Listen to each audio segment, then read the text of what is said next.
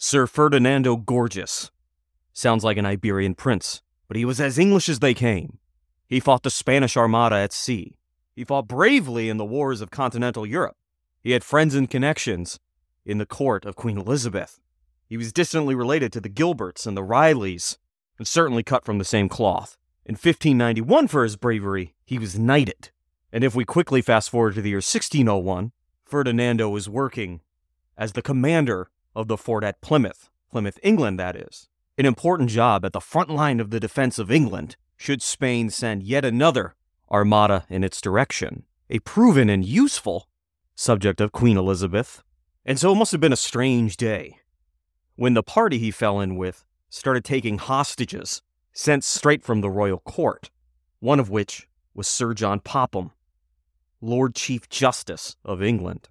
Popham was an old man, but there was a rumor about his early days in his youth where he was a highwayman, and he was known for his severe sentences, many being executions, including that of Mary, Queen of Scots, and for men especially, the slow process of drawing and quartering. Sir Ferdinando Gorges, staring into Popham's cold, steely eyes, must have sensed that Popham had no fear of this situation, declaring at his advanced age that his assassination would only shave off a couple years. But in Ferdinando's mind, him being quite a bit younger, is now a co-conspirator in a plot that involves taking hostage the head of the judicial arm of Queen Elizabeth's government, in what started as a power move to influence the makeup of Queen Elizabeth's court, only to have all the vestiges of a full-on rebellion. What is Sir Ferdinando to do?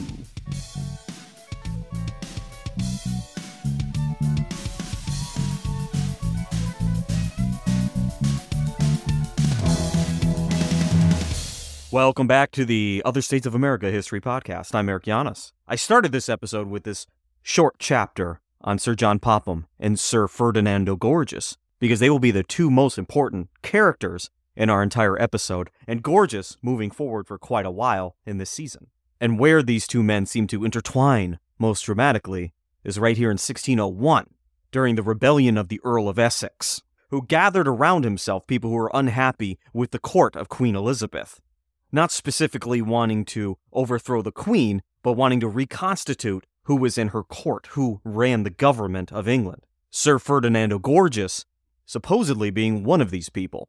However, when push came to shove, it was Sir Ferdinando Gorges that rescued John Popham, placed the old man in a boat, and personally rowed the man to safety. And in fact, somehow all the hostages that Essex took were gone before the key moment where they would be used as leverage. One would suspect that Sir Ferdinando Gorges was an agent of the Queen's court the entire time. However, after rescuing Sir John Popham, there was a time where Sir Ferdinando Gorges was stripped of his command and imprisoned, only to thereafter be shortly freed based on his rescue of Sir John Popham and his cooperation and outing all of his co-conspirators. Either way, the two men, if not before, were now close associates of one another. And by 1603, Sir Ferdinando Gorges was back at his command at the fort at Plymouth, England, just in time to see the West Country flush with sassafras, brought in by an expedition financed by Sir Walter Raleigh to an area they called North Virginia, or Norumbega, that we would call New England, but also the cargo of another man, Bartholomew Gosnold, who went to the same area and got the same product and flushed the same markets. And so Sir Walter Raleigh, citing his rights of monopolization and exclusivity, going back to the failed colony of Roanoke, and even further back to the rights of his half-brother, Sir Humphrey Gilbert, sought to sue Gosnold out of existence, along with his two half-nephews, who happened to help Gosnold in his expedition. Obviously, with all this hubbub, there was a lot of money involved, a lot of profit to be made. Raleigh's expedition left no account, but two people on Gosnold's expedition, and his subsequently short-lived colony, left accounts. Only one would be published many years from now in 1625, because right now it described where and how and the conditions of how to make a great deal of money off these New World goods. And so the trade remained clandestine. But Sir Ferdinando Gorges was in a unique position to receive all sorts of information on ways he could make profit. Insider trading, perhaps. One of the accounts left by Gosnold was written by John Brereton. Now, Gorges had a friend named Sir William Brereton. They may have been related. But even without this connection, being the commander of the fort at the port of Plymouth meant he was wise to all the ingoing and outgoing information, all the rumors and gossip from all the sailors. And he himself, being a distant relation of Sir Walter Raleigh, could receive information about the New World in the area we call New England from both sides of these lawsuits. His interest was piqued. And suddenly, Ferdinando Gorges had a little extra time on his hand, because at the beginning of the 17th century, the wars with Spain between England and Spain were winding down. So instead of consuming his thoughts with protecting England from a possible new armada from Spain, he could now think about how to use his position to enrich himself and his friends. And so in 1603, Gorges sought to replicate Gosnold's journey, only this time under the permission of Sir Walter Raleigh, so there wouldn't be any lawsuits. He gets that permission, and then he sends out a ship commanded by Martin Pring, and he takes the same route that Gosnold took, going south via the Azore Islands to the area that we now call New England. This is why many historians think that they had knowledge of Gosnold's journey, which again had yet to be published, but was known among a select few in this network. Pring's expedition was profitable, and he spent about 6 weeks in and around the area that the Wampanoag people called Patuxet. And why that's significant is because that would be, in the future, Plymouth. The Plymouth in New England, not old. He even spent time with the natives and described their agriculture and different aspects of their society as far as he could discern. So years before the Plymouth settlers, the so-called Pilgrims, Martin Pring is already there, one of Gorges's men. And as we learned last season, Samuel de Champlain, he already shows up at Patuxet years before the Pilgrims. This idea that the Wampanoag didn't know what the English were about, or the European traders who showed up on the shores were all about, that's just a lie. The Wampanoag were very well informed as to what Europeans wanted from them. But events back in merry old England would take precedent over all of this, because Queen Elizabeth I has passed away. The Elizabethan era is over, and she has no heir. Very famously, she was known as the Virgin Queen. Whether that be true or not, she had no legitimate children. As was the law and custom, well, this would now default to her full-blooded, legitimate siblings, fathered by her father, Henry VIII. Well, those siblings were Edward VI and Bloody Mary, who were both regents in their own time and were predecessors to Queen Elizabeth. She was the end of the line. As such, you need to go back further. So Henry VIII had a father named Henry VII, no surprise there. Let's look at his family. That's where the new king or queen will have to come from. Well, it turns out King James VI of Scotland is the great-great-grandson of Henry VII of England. But he is so twice, through both his mother and his father. Having the nation of Scotland under his command and significant support from nobility in England, this made him the presumed heir to the throne of England after Elizabeth would pass. But of course, this didn't come without opposition. A personal union of the Kingdom of Scotland and England would be threatening to everyone else in continental Europe, because you always want to deal with two small enemies or rivals rather than one medium-sized rival, right? Also, many of the Catholic countries like France wanted to continue to push England back into the fold of the Latin Church. King James VI of Scotland would not be that individual. And so this very same year as the Pring expedition and this agreement between Gorges and Sir Walter Raleigh, there was a vague plot where a large sum of money was being transferred from one of these Catholic kings in continental Europe to certain individuals within England to start funding seditious activities that would ultimately undermine the leadership of King James VI of Scotland, now King James I of England, and put on the throne either a Catholic relative of his or someone who was at least pro-Catholic or Catholic tolerant, who meanwhile, by the way, could be under the influence of these very same foreign powers funding this plot. Eventually, investigators would come to call this the main and by plot. There was a main plot and a side plot, and it's kind of vague how it all fits together. But one of the prominent individuals who were supposed to be in receipt of this huge amount of funds from the continent was Sir Walter Raleigh, governor of the island of Jersey. Like his distant cousin Gorges, he was responsible for a vulnerable area that needed a prominent and capable person to help protect it and organize its defense. But from that same location, he could receive a boatload of silver and gold to help seed sedition. King James, being wise to this plot, had Riley and others imprisoned. Riley himself was held in the Tower of London. The truth of the matter is, King James just hated Sir Walter Riley, and he hated tobacco. The smell of it, the smoke, the dirtiness it causes, and he blamed Riley for having made tobacco popular in England. And that might be a misattribution. But it doesn't matter because he's the king and that's what he thinks. King James even wrote tracts about how tobacco was just a terrible thing to bring into a family household or just to use in general. So let's bring all these pieces together now. Sir Walter Riley, the man who holds all these rights and privileges in the New World, is on trial for a plot against King James himself. Who would preside over such a trial? None other than Sir John Popham. Now, what's interesting about Popham is that he also presided over the trial that eventually led to the execution of Queen Mary, Queen of Scots, who is none other than King James's mother. But digging back a little bit in my memory from the last time I read a biography about King James, it seems like he was silent or indifferent on the death of his mother by the time he assumed the crown of England. Of course, he would have to be in order to maintain a comfortable power base. So not only had Sir John Popham survived the killing of the future king's mother, but now passed a death sentence on Sir Walter Riley. Taken from the Tower of London, Sir Walter Riley stood on the gallows, and it said at the very last second, King James commuted his sentence. At the precipice of death, he was pulled back at the last second. Not because King James liked Riley any more than he did before, but maybe perhaps because he wanted him to suffer a little longer. But instead of being released or restored to any of his rights and privileges, he was put right back in that tower. So Sir Walter, for now, will live. But his claims and monopolies on the New World, and in the English eyes, were all gone, vacated, cancelled out.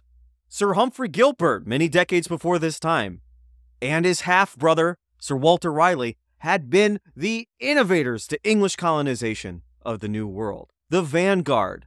But in these later years, Sir Walter Riley had become more of a stumbling block, more interested in domestic affairs, and as we've seen from the lawsuits, he actually stopped English colonization from progressing at the rate it naturally would have had he not been in the way. Well, now he's out of the way, just in time for the English to compete with the French, who are now showing up in New England and making settlements. Check out last season and the episodes on Champlain for those details. King James could now reorganize how these privileges were distributed among the English concerning the New World along a more organized basis, something more modern for their times, something that the merchant adventurers of England would understand. And so not long after voiding Sir Walter Riley's rights and privileges, he forms the King's Council of Virginia. Now, this is neither the Plymouth Company nor the Virginia Company that you might have learned about in school. That'll all come afterwards. But on this council were Sir Ferdinando Gorges, of course, and not surprisingly, Sir John Popham and Lord Delaware. Sound familiar? You could almost call this a conspiracy, except that it's just right out in the open.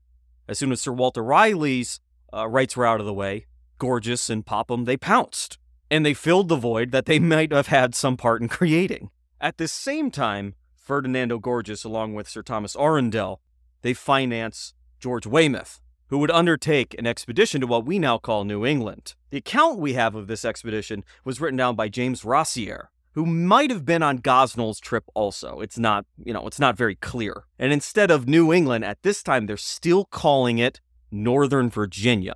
Now, I'm not too terribly interested in the actual expedition of Weymouth. Like many explorers in that area at the time, they were looking for the Northwest Passage. But one thing Weymouth did that's very important to our story and the eventual settlement of Popham was he took 5 native captives to bring back to England. Not a nice thing to do, but an extremely common thing that Europeans did at the time. And so, by modern standards, he's a kidnapper. But the standards of the time, how else do you open up a multilingual dialogue between two people unless you can exchange young children to learn both languages, or you just kidnap people? I'm not defending it, but these 5 captives were probably all Abenaki. So in and around modern-day Maine is where they would have lived. And from their interactions with the natives, they discovered that the Abenaki probably had several different classes of people, as far as the English could tell. So one guy they took was named Tahandeho, or Tahanedo, and he was probably the Sagamore, or the sachem, a chief. And then there was Amaret, Sikawero, and Manedo. And I know I'm mispronouncing these. And Rossier classified these guys as gentlemen, which of course doesn't really fall in... gentleman is an English term. It doesn't really relate to the Abenaki. But whatever their relation was in Abenaki culture, he identified Sasakomiat as being of the servant class. So maybe Sasakomiat was a captive, possibly from the natives of southeast New England, like the Narragansett, the Wampanoag. But these 5 men would influence a lot of the thinking of Sir Ferdinando Gorges and the future direction of colonization in what we would now call New England. So, of these 5, Gorges sent 2 of them to Sir John Popham, who I do not believe helped fund Weymouth's expedition. So maybe this was a way of Gorges to help draw Popham into investing more in his operations. The other 3 went with Gorges, whom he lived with. These weren't like captives living in a cell. They lived with him on his estate. Furthermore, Gorges read Rossier's account and talked to Weymouth and passed that information along to Popham, where Rossier writes about different ways profits could be made. Of course, no Northwest Passage was found, but the many desirable trees, the whales, the fish, and of course the tobacco. Living with these natives, Gorges came to be able to communicate with them by some means and listen to their stories, and he got to know them. And he even writes that, they were of better manners than just the common Englishman. Of course, as someone's hostage in a country you don't know and have no possible way of escaping without help, you would probably be in your best behavior at all times.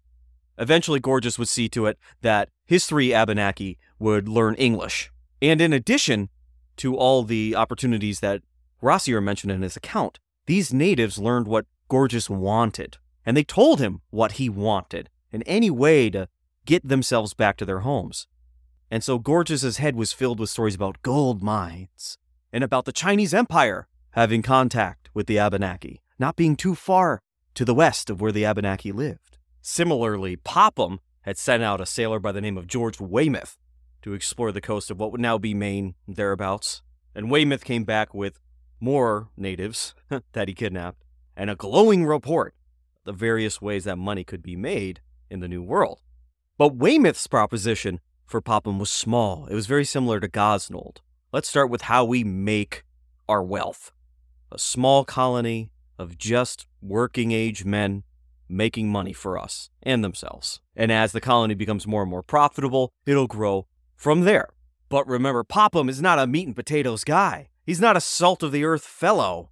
He's in charge of the highest court in the land. At this very same time, he's overseeing the trial of Guy Fawkes. Yeah, that Guy Fawkes, the gunpowder plot. Popham is a big deal.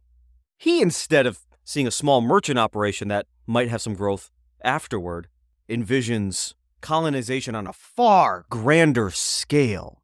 A complete transplant of English society into the New World. Villages and farms as far as the eye could see. Rights and privileges and titles of nobility for the upper crust, extending, as it was with Sir Walter Raleigh and Sir Humphrey Gilbert, for hundreds of miles in all directions. This, of course, without much regard to Native American rights at the time. And so tying all of these things together, from the King's Council of Virginia, Lord Delaware, Gorges, and Popham start to construct a colonial merchant scheme for dividing up the New World in as far as the English could claim it.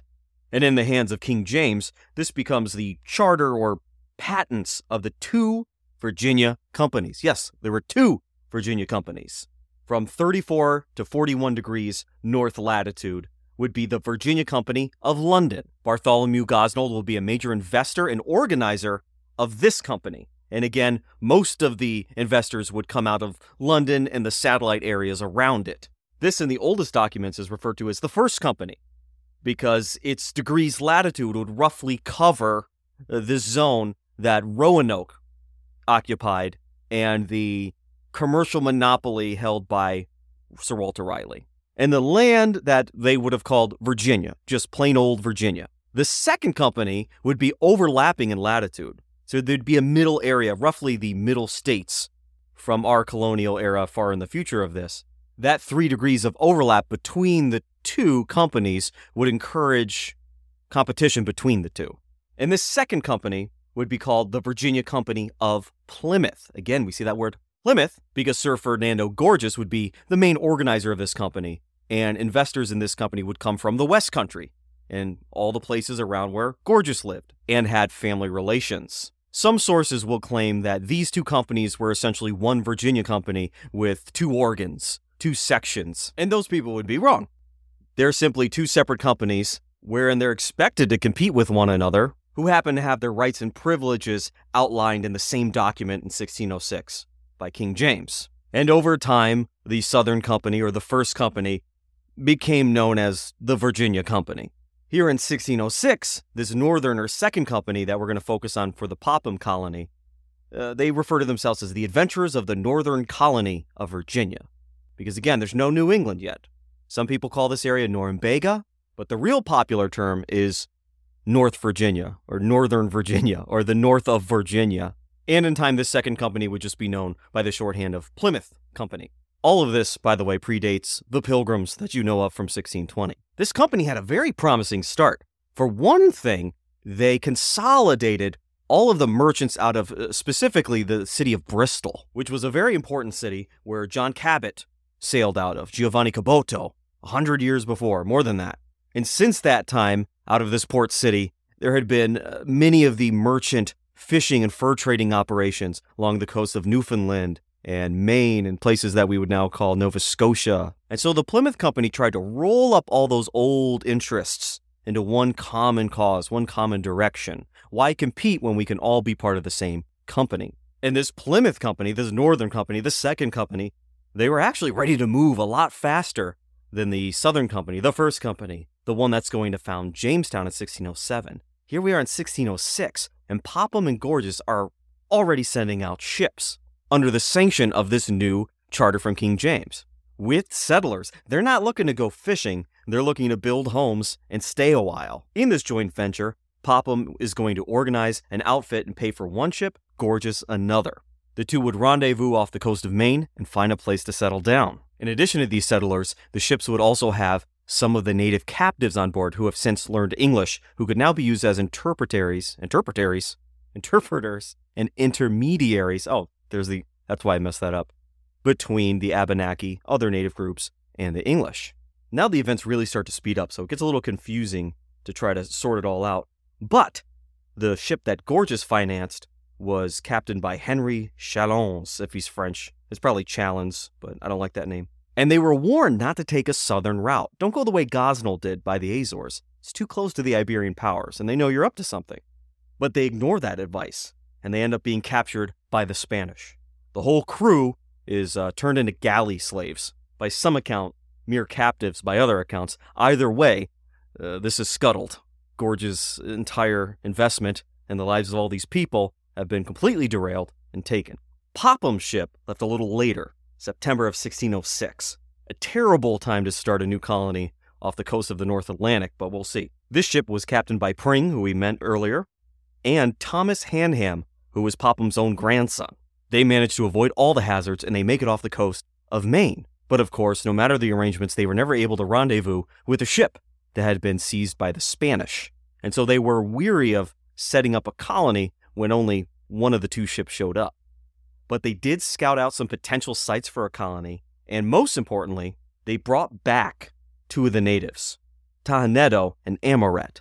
The hope was, despite being kidnapped, all the good treatment they received, and the fact that they now know English, they would be useful to the English in the next coming year, given that colonial efforts could be reorganized in England and more ships sent over.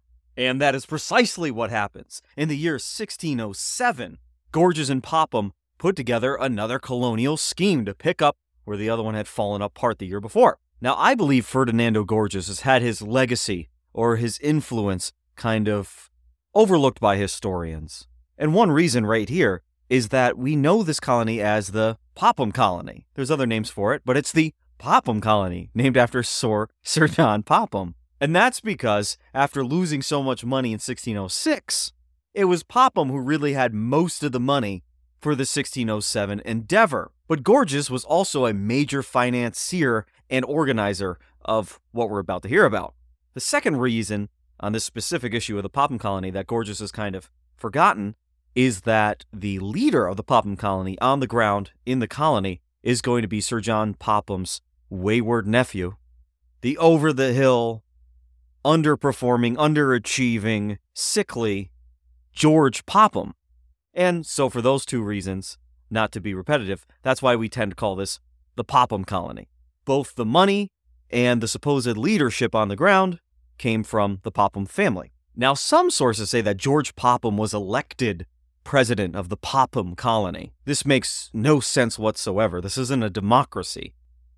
Popham and Gorges have paid for this thing to be set up, and Popham placed his own nephew in charge. Now, did Gorges, Popham, and any minor investors, did they elect as essentially shareholders in the venture George Popham? Yeah, you could use that word election, but we're not talking about a democracy. This is a business, still in the age of monarchies. As such, other than George Popham, the government was kind of nebulous. There would be assistant presidents as Popham saw fit, one of which was probably insisted on by Gorges, and that was Riley Gilbert. That's right, son of Sir Humphrey Gilbert, half-nephew of Sir Walter Riley. Riley Gilbert may have been part of Gosnold's colony. We know his brother definitely was, Bartholomew Gosnold.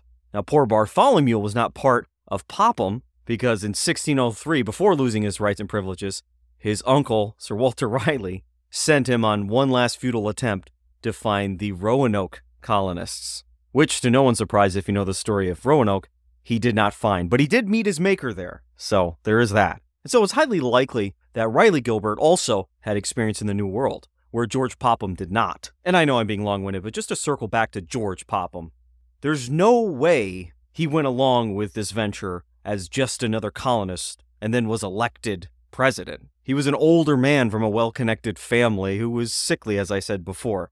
He wouldn't just sign up to be, the everyday riffraff on the ground. He was placed in that leadership position before ever stepping on the boat to head towards the New World. And the last thing I'll say on this point, this wasn't a democracy, even though we had this title of president and assistant president in the little tiny colony. These were positions they would essentially be appointed to ahead of time. The colonists on the ground, it wouldn't be proper for them to hold elections. This wasn't a municipality that they were living and working in. This was a business from which they were employed. You usually can't elect your own boss. And this kind of setup is pretty much consistent with the early French colonies that we learned about last season, and the colony of New Netherland. And what was the business of this colony? Well, of course, they were to engage in the fur trade and fishing operations. Timber, when they got the chance, those were the safe, easy plays. They were also to look for mines of gold, silver, and copper. There was always the outside chance they would find a northwest passage.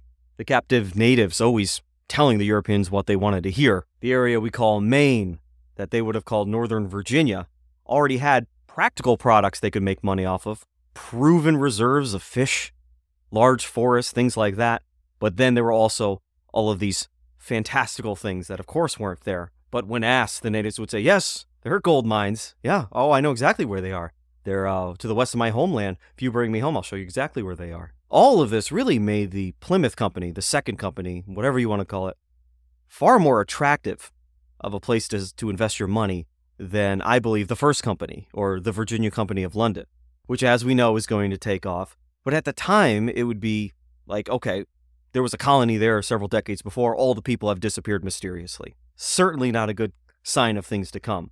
And, in that very same area, the Spanish tried to set up a mission, and everyone was slaughtered before that. Well, Maine had some proven but not exciting products and a lot of promises. Virginia and the South in general had already some dark stories and some certainly dark mysteries. And so while Ferdinando Gorges mostly feared the French as far as his company was concerned, because Champlain and others had already set up colonies in the area that we would now call New Brunswick, Nova Scotia, Maine, in and around there, St. Croix and Port Royal. He also was very much afraid of the competitive threat of the London Company, because again, they did overlap their claims by 3 degrees. And if something were to happen to the one company, the surviving company would be the heir apparent, essentially, to those claims.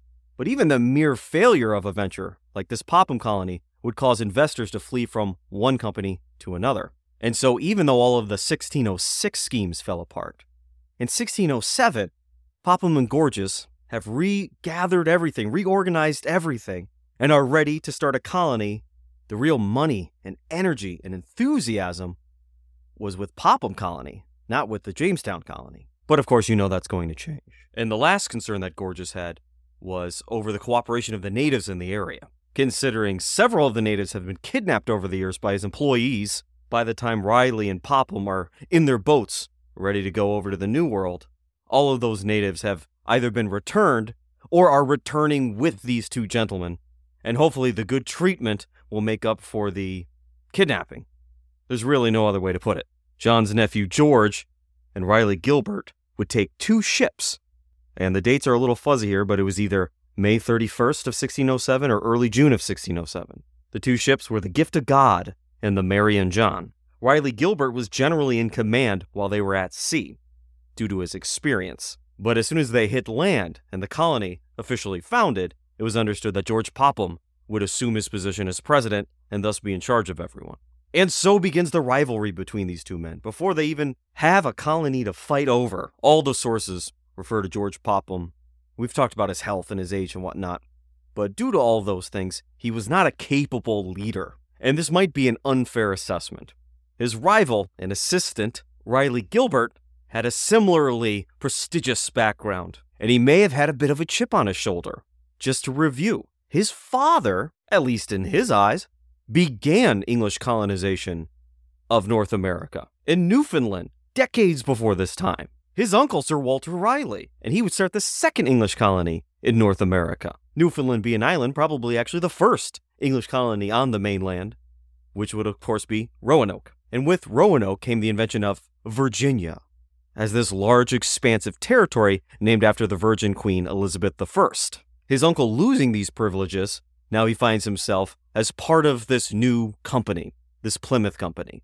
Obviously, having not invested as much capital into the venture as the Pophams had, he had a subservient role. But beyond the money, he must have been like, my family's been doing this for decades. This is kind of part of what we do. Also, as I've already mentioned, it's likely Riley Gilbert had already been to North America, whereas George Popham had not. And then lastly, discussing that chip on his shoulder, Riley Gilbert was far younger than George Popham, a better leader, more energetic. He had plans.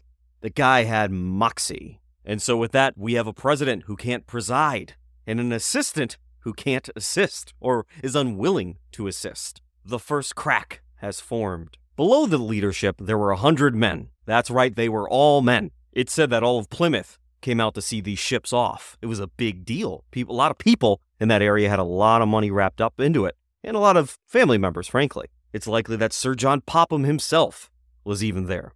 And it may have been the last trip the man ever took, because 11 days after the colonists leave Plymouth for the New World, John Popham dies, June 10th, 1607. The main financial backer of the colony is no more. However, this was a man of letters, a man of law and justice. This wasn't a colonizer. This wasn't an organizer. He was no sailor or explorer, his money having already been doled out, at least for this season. So who stepped in to fill his void? Well, Sir Ferdinando Gorges, of course. As soon as he heard of Popham's death, he took control of all preparations, all operations, all resupply plans, and prepared letters explaining his plan and reassuring the settlers of such to be taken over during these resupplies. And so we tend to call this the Popham Colony, because the main financial backer, not to be repetitive, John Popham, George Popham being its leader. But by golly, I could argue that it could be called the Gorges Colony or the Ferdinando Colony. This may be the first of many examples coming up in the season where Gorges's legacy is swept right under the rug. But let's get back to our colonists. In August, they hit the coast of what we would now call Maine. By August 20th, they decided on their site to build their colony. They chose an easily defensible peninsula called Sabino Head on the Sagadahoc River. Keeping defenses in mind, they immediately started building what they called Fort St. George, a far more impressive structure than the colonists at Jamestown would be building. The records seem to indicate that Riley Gilbert on his boat came a little bit later than Popham, which of course is when the rivalry would really kick in. Popham probably anticipating this rivalry on August 22nd before Riley showed up. took a shallop and began to explore the coast. Making contacts with some natives, he learned that there had recently been a very large war in the area that was caused by the murder of a chief's son. In other words, this was a blood feud, which I've talked about many times before. These things are seasonal, unstoppable. There's almost no way to win one without causing another one. This was not a good omen for George Popham, so he returned the very next day. Riley shows up before the 28th, and he organizes his own expedition. He takes 15 of the 100 or so men with him. Lots of people have written about this rivalry, and some take the opinion that he organized his own expedition as a way to rival or outshine George's short little trip.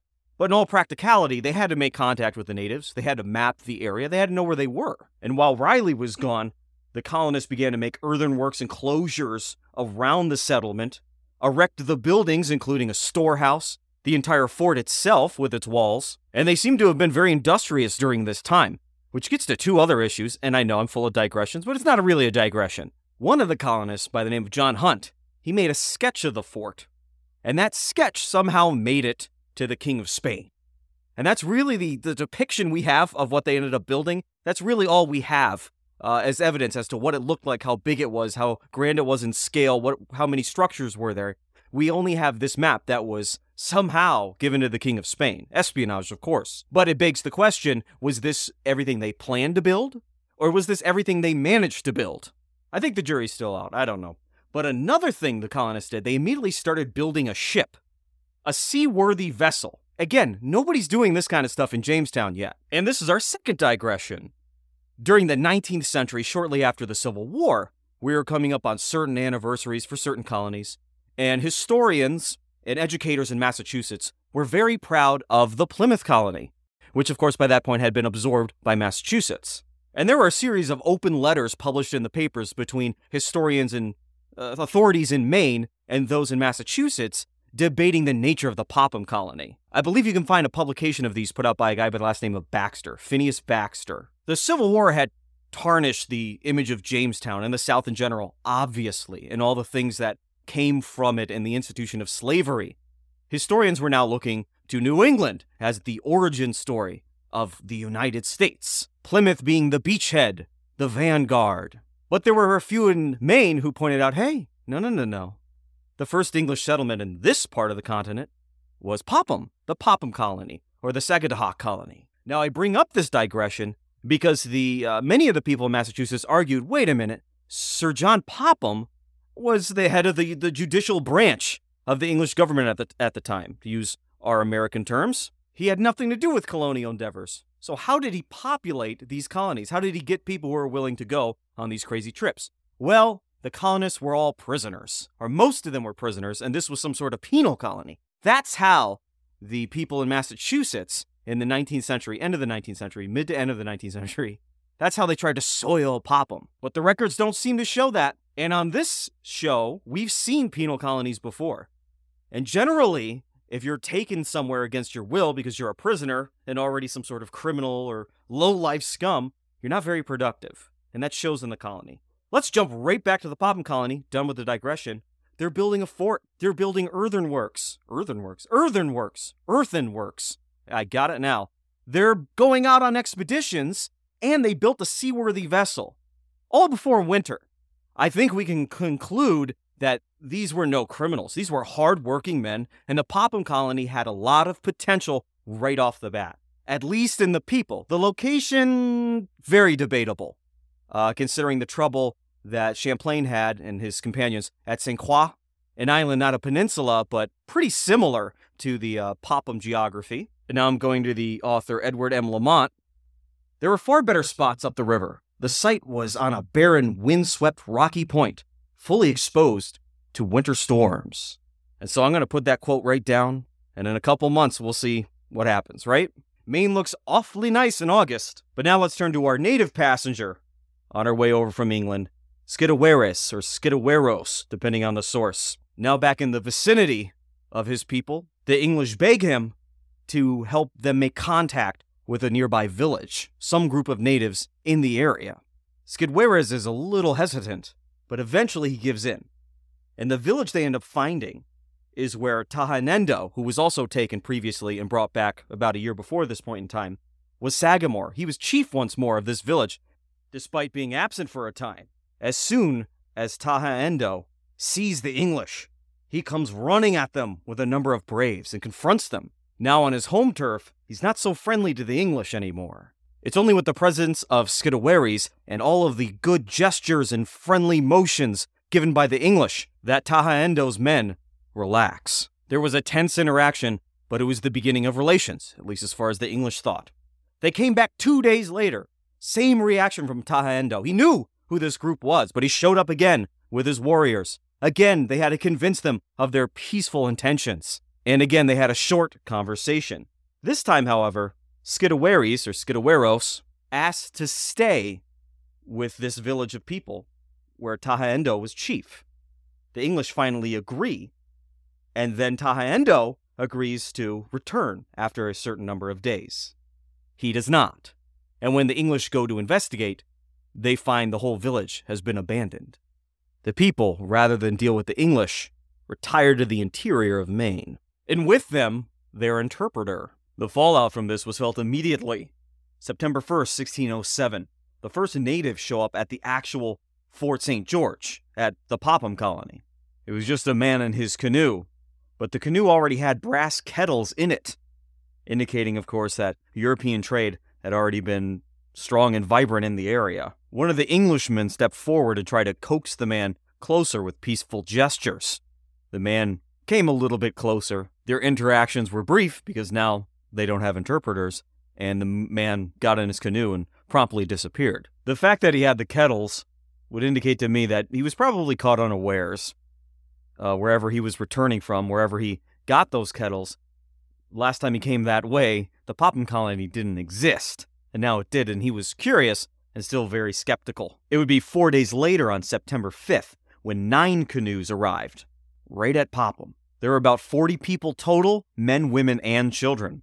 Normally with these cross-cultural exchanges, if you show up someplace with women and children, it's a general sign that we come in peace. Lo and behold, they were led there by Taha Endo and Skiddawares, or Skiddawaros. And they offered to the English to introduce them to Bashaba, the paramount sagamore of the Abenaki.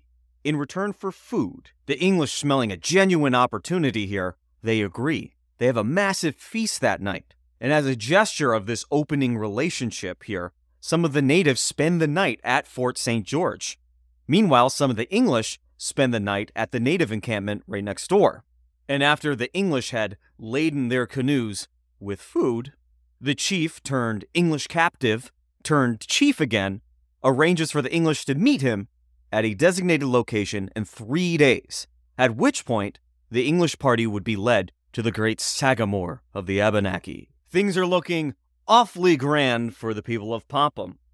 So 2 days later, on September 7th, there were enough buildings in the colony constructed that they were finally able to completely unload their boats with all of their supplies, providing a little textual evidence that they really did an impressive amount of construction in a very short amount of time, and also that these probably weren't common criminals. And then the very next day, on September 8th, Gilbert is charged with taking 22 men with him and sailing to the rendezvous spot. Popham probably happy to get rid of him for a little while. But when they get to the spot, no one is there. They had been stood up. But to make sure, they stay there 3 days, and they exhaust their supplies. They weren't planning on being gone that long. That's when Gilbert realized that all the food they had given them before, all the promises, it was all for naught. It was just a scam to load up on these hearty staple foods that would help the natives through winter. Gilbert and his party limp home. A couple weeks later, on the 23rd of September, Gilbert again is sent out. Some sources insisted that he sent himself out. Either way, Popham again was sending him away on a mission to keep him out of his hair, or Gilbert himself was organizing this effort in order to demonstrate his leadership. But as you can imagine, end of September in northern Maine, the little hints of winter are starting to peek through in the weather. And so Gilbert figured he'd better get out there and explore while he still had the chance. 2 days into his expedition, while camping at night, he hears somebody calling out to them in the far distance in what they describe as broken English. Just one voice. They respond back, and then nothing. The next day, 4 men show up at the English camp. The leader introduces himself to Riley as a man by the name of Sibanoa, who calls himself the Lord of the River, Sagadahoc, and he wanted to know why the English had come. Now, the Gilberts and the Rileys and the Gorges and their whole extended family, they're smart people. And remember, Sibanoa is not the name given by the other group of natives for the Sagamore of the Abenaki. Also, as they all learned very early on, there'd recently been a very large war in the area. And then finally, there's only 4 of these guys. How is he lord of the whole Sagadahoc River when his entourage is himself and 3 dudes? They had light conversation for a while, but it was clear to Riley that although this guy knows some English, he's trying to get something over on him. And he knows well the ignorance that Europeans have of this area of the continent. So Riley politely starts moving his group back onto his ship. But then the natives rush into the water and they try to take hold of the shallop. The English try to brush them off. It doesn't work. They're really determined to either take the ship or get on the ship or something. Resorting to a volley of their muskets, Riley's men finally send the natives into a full-on retreat. Perhaps some sort of victory, but another failed interaction with the Native Americans. Then on October 3rd, Skidawere shows up again at the Popham Colony with a different group of people. They stay for 2 days and actually attend Sunday church service at the little chapel the English had built. On the 3rd day, Dahendo shows up with who is supposedly Bashaba's brother. Bashaba, of course, being the Sagamore of the Abenaki. The English lavish Bashaba's brother with gifts, hoping that this would open up a permanent line of communication at last. Also, some trading seems to have been done between this last interaction with the natives and the earlier ones, because in October, the Popham Colony sends the Mary and John back to England full of furs. And also on board was our primary source of what was happening in the colony up to this point in our narrative. This journal of events was rediscovered in 1875, I believe among the papers of the Gorges family. And everything else from this point on out is a secondary source. Is something Gorges wrote down long after the fact in one of his many books, or from John Smith or Strachey or some other second-hand source for which we no longer have the testimony of whatever first-hand source or primary source they had originally ingested to create their own. And in addition to the furs and the account, around half of the colonists actually returned to England at this time, because the Popham Colony was so low on food, likely having traded it away to the natives already as gifts, and perhaps some also in trades for fur, although they had plenty of metal trinkets and objects and tools for that already prepared before they left England. Now, these first colonists to bail before winter would have learned about Sir John Popham's death first, of course. But in the various letters provided from the colonists on the ground and their own personal conversation with Sir Ferdinando Gorges, Gorges learned that George Popham was an ineffective leader and not a terribly healthy man. He also would have learned that Riley Gilbert was an ambitious leader, but he may have been a little too ambitious in some ways. I think most historians would agree with that assessment, more or less. But here we are in December of 1607, and Ferdinando Gorges is very optimistic. Perhaps he intercepted one letter that was supposed to go to King James from George Popham, which claimed that the Popham Colony was at most 7 days' journey away from a sea to the west that would lead directly to China. Of course, this would be the tall tales that were told by the Native Americans to get what they needed out of the Europeans. Let's leave England and return back to the colony. The cold winter was about to set in. No first-hand accounts, short days and long nights. The winter would prove to be slow, long, dull, and unproductive. And yet of the 45 men who stayed over winter, only 2 of them died. Look at the nearby French colony of St. Croix a couple years just before this, and colonists were keeling over dead left and right. But of all the people to die at St. Croix, the leadership was more or less left intact. It made the colony strong enough to relocate to Port Royal the very next year. One of the 2 people who died at Popham was George Popham himself. Once again, I have to argue with the historians and the people who decided to label these things. At this point in the colony, Sir John Popham, the main financier originally, is gone. And then his nephew, George Popham, who was supposed to be the on-the-ground leadership, is also gone. George Popham dies February 5th, 1608. On his deathbed, he supposedly wrote the following. I die content. My name will always be associated with the first planting of the English race in the New World. Sorry, George, we couldn't even give you that. Jamestown beat you to it. And so with no power struggles to be had, Riley Gilbert assumed command of the colony. Again, the weeks and the months passed. It was a long winter, by all record. And when the weather finally started to warm up, in the early spring, there was a fire. And it was a fire that started in the storehouse, the most important building for keeping everyone alive. And the records attest to the fact that that building was completely ruined. However, some more recent archaeological evidence suggests that the fire might have been slightly more widespread.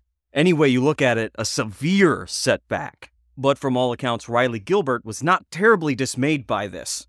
Again, he had some hard-working men in his colony, and he was expecting resupply fairly soon. To quote the Reverend Edward Ballard, who was one of these gentlemen debating the Popham Colony and its significance in the 19th century, There was no intention of abandoning the Popham settlement till Captain Davies returned in the spring, where the news that their patron saint, Sir John Popham, surnamed the Hangman, was dead. That's right, if you weren't keeping score, news traveled very slowly at the time. And so while the colonists who had returned to England, of course, knew that Sir John Popham had died, it was only in the spring of 1608 that the actual colony found out that their main financial backer was no more. And there were many other letters on board. The two most important were both from Sir Ferdinando Gorges himself. The first urged the colonists to stay firm on their mission, look for Northwest Passage, trade for furs, check out the fishing spots. Because even though Sir John Popham had died, Gorges was going to step in from being one of the major backers to the major backer of this colony. And if we take a step back, we realize for the entire existence of this colony, Sir Ferdinando Gorges was the director back at home. He was the investor. He was in charge of operations. So again, not to be repetitive, but maybe we should call this the Gorges Colony. I don't know. But the second letter he wrote, that one kind of canceled out the first. Because the second letter was to Riley Gilbert himself. And it informed Riley Gilbert that unfortunately his brother had died. Not Bartholomew Gilbert, the one who died in 1603, searching in vain for the Roanoke colonists, but Sir John Gilbert. As such, Riley realized he was about to inherit a hefty estate. Again, and this time in England, we have many second sons. Sons of nobility, sons of the sirs, sons of the knights, who inherit next to nothing, maybe some money, and then have to go out into the world and make something of themselves. Whereas the oldest son tended to get everything. Well, now, Riley Gilbert was that son. He inherited tons of property, I believe a castle, a nice chunk of change, and a title. He became titled nobility. So despite the encouraging words from Gorges and the resupply, Gilbert packed up the remaining colonists, and he went home. And believe it or not, thus ends the Popham Colony. So now I turn to a subject that I spoke with John Henneman about on his 100th episode of the History of the Americans podcast, which you should go check out. John brought up that many modern historians credit the Native Americans for causing the English to abandon the Popham Colony. He didn't buy that explanation as the primary reason, nor did I. I said it was secondary or tertiary. At this point, looking at everything again, I would say it's definitely secondary. Let's not go all the way to tertiary. It's definitely secondary. The strongest piece of evidence that these historians have is a little bit of evidence from Father Pierre Biard, who we learned about last season when we learned about New France and specifically the early Acadian colonies. In 1612, he reported that the natives in the area pointed out the Popham site to them and claimed that they pushed out the English. But as we know from this podcast and many other ones that we've had so far, the natives were very well aware of the rivalries between the different European powers, and they were incredibly astute at manipulating Europeans into getting what they want, as we've seen in this episode, getting captive natives back to their homeland by promising, oh, there's gold mines, oh, China's just to the west. By the year 1612, the natives were very well aware, I keep saying that the French and English had a rivalry with one another. And so one of the best ways to ingratiate yourself with the French is to claim that you had a hand in pushing out the English. And just to throw out one piece of counter evidence, in the entire existence of the colony, as short-lived as it was, there were only 2 people who died. Both died over winter, and one was George Popham, who died of simply being old and unhealthy. Clearly there was no mass assault on Fort St. George, nor no slowly winnowing down of numbers through guerrilla attacks. But I'm going to digress on this subject. If you want to yell at me about it, go ahead and do that. This just isn't the time for it. And so now, as is the format, let's turn to the legacy portion of our story. A lot of these short-lived colonies, typically there is no legacy of them in the written accounts or in the books or in the encyclopedia articles, in the JSTOR articles. Many people consider them too short-lived to have had any real impact. Well, I don't. So let's get into some of the legacies of Popham. Remember, they built a boat, which the people of Jamestown and the people of Plymouth, many years in the future, wouldn't be able to do for a very long time after their foundation, whereas Popham Colony did it almost immediately. It was a seaworthy vessel called the Virginia, and it was actually used by the Jamestown Colony eventually. So it changed hands and moved from the Virginia Company of Plymouth to the Virginia Company of London, and it became in service in the Jamestown Colony. But Jamestown also benefited from some of these Popham colonists. Eventually, they were relocated to Jamestown. And the third transfer was money. The investors back in England. After the failure of Popham, many of the investors in the Plymouth Company took their funds over to the London Company, thus flushing Jamestown with more investment. And so, in the short term, Popham's failure was all to the benefit of Jamestown. And now we don't need to tell you why Jamestown is important. It's the foundation of English settlement in the South. The Popham Colony becomes a corpse, and that corpse feeds Jamestown. Now let's go to the medium-term legacy of Popham. There are unsubstantiated rumors, and they will always remain unsubstantiated, that some of the Popham colonists remained in that area of Maine, or that they returned to that area of Maine for different fishing and fur trading operations. And we'll see in our next episode the murky beginnings of this area that we now call the state of Maine into what's now New Brunswick and even Nova Scotia, and how the English will be hobnobbing around there way earlier than you would think. The medium-term consequence for the Plymouth Company, the Virginia Company of Plymouth, was just disastrous. The Popham Colony proved to be a failure and began this notion that Northern Virginia, or Norumbega, was too cold to be settled by the English. Sir Ferdinando Gorges wrote after Popham, "All our hopes have been frozen to death." And then the long-term legacy is that there are references to an English settlement, at least. And then in the long term, the Popham Colony helped to solidify the English claim to that area of North America. Again, one of the ways that Europeans argued that they owned a certain area of the world was occupation. I have a colony there with people, my people living there, or I did have people living there. The former being more convincing than the latter. And so it helps stake out that claim against the competing French claim. Also, there are vague references to this occupation in the charter for the Council for New England, which the Virginia Company of Plymouth will eventually become. And it is that council that provides any sort of legitimacy to the colony of Plymouth. So Popham helps to legitimize this future council. This council legitimizes Plymouth. And also this council inadvertently, accidentally, not under Sir Ferdinando Gorges's eye, legitimizes the Massachusetts Bay Colony in the distant year of 1629. And so, just to be redundant this time, Popham planted the seeds of legitimacy for the colonies that we do know and love, but it also made way for those colonies, because Popham was a failure. Imagine if it was a success. The history of the area that we now call New England would be completely different. We might not even call it New England. We're going to learn about that in the next episode. This wonderful haven for separatists and Puritans may not have existed if Popham had taken off. It might have become a merchant adventurer empire populated by financially minded fur traders, for all we know. And so in the house of cards that is history, Popham needed to fail so that we could have Plymouth and we could have Massachusetts. And in rebuke of Massachusetts, Rhode Island, and so on and so forth. The butterfly effect comes in at this point. All right, ladies and gentlemen, thank you for sticking with me. If you did stick with me, I know this was a long one. In our next episode, we're going to learn about this period after the Popham Colony falls apart, but before the Plymouth colonists show up in 1620. It sounds like there's nothing going on, but there's a lot going on. A lot of it's going unrecorded, of course. But among other things, we're going to see a certain character you might know from history named John Smith, well known for his escapades down in Jamestown. He actually has a lot to do with what's going on in Northern Virginia. And in fact, he's going to be part of why Northern Virginia becomes New England. But I'm going to keep some of the surprises in the bag for now. My name is Eric Giannis. Thank you for listening to the Other States of America History Podcast.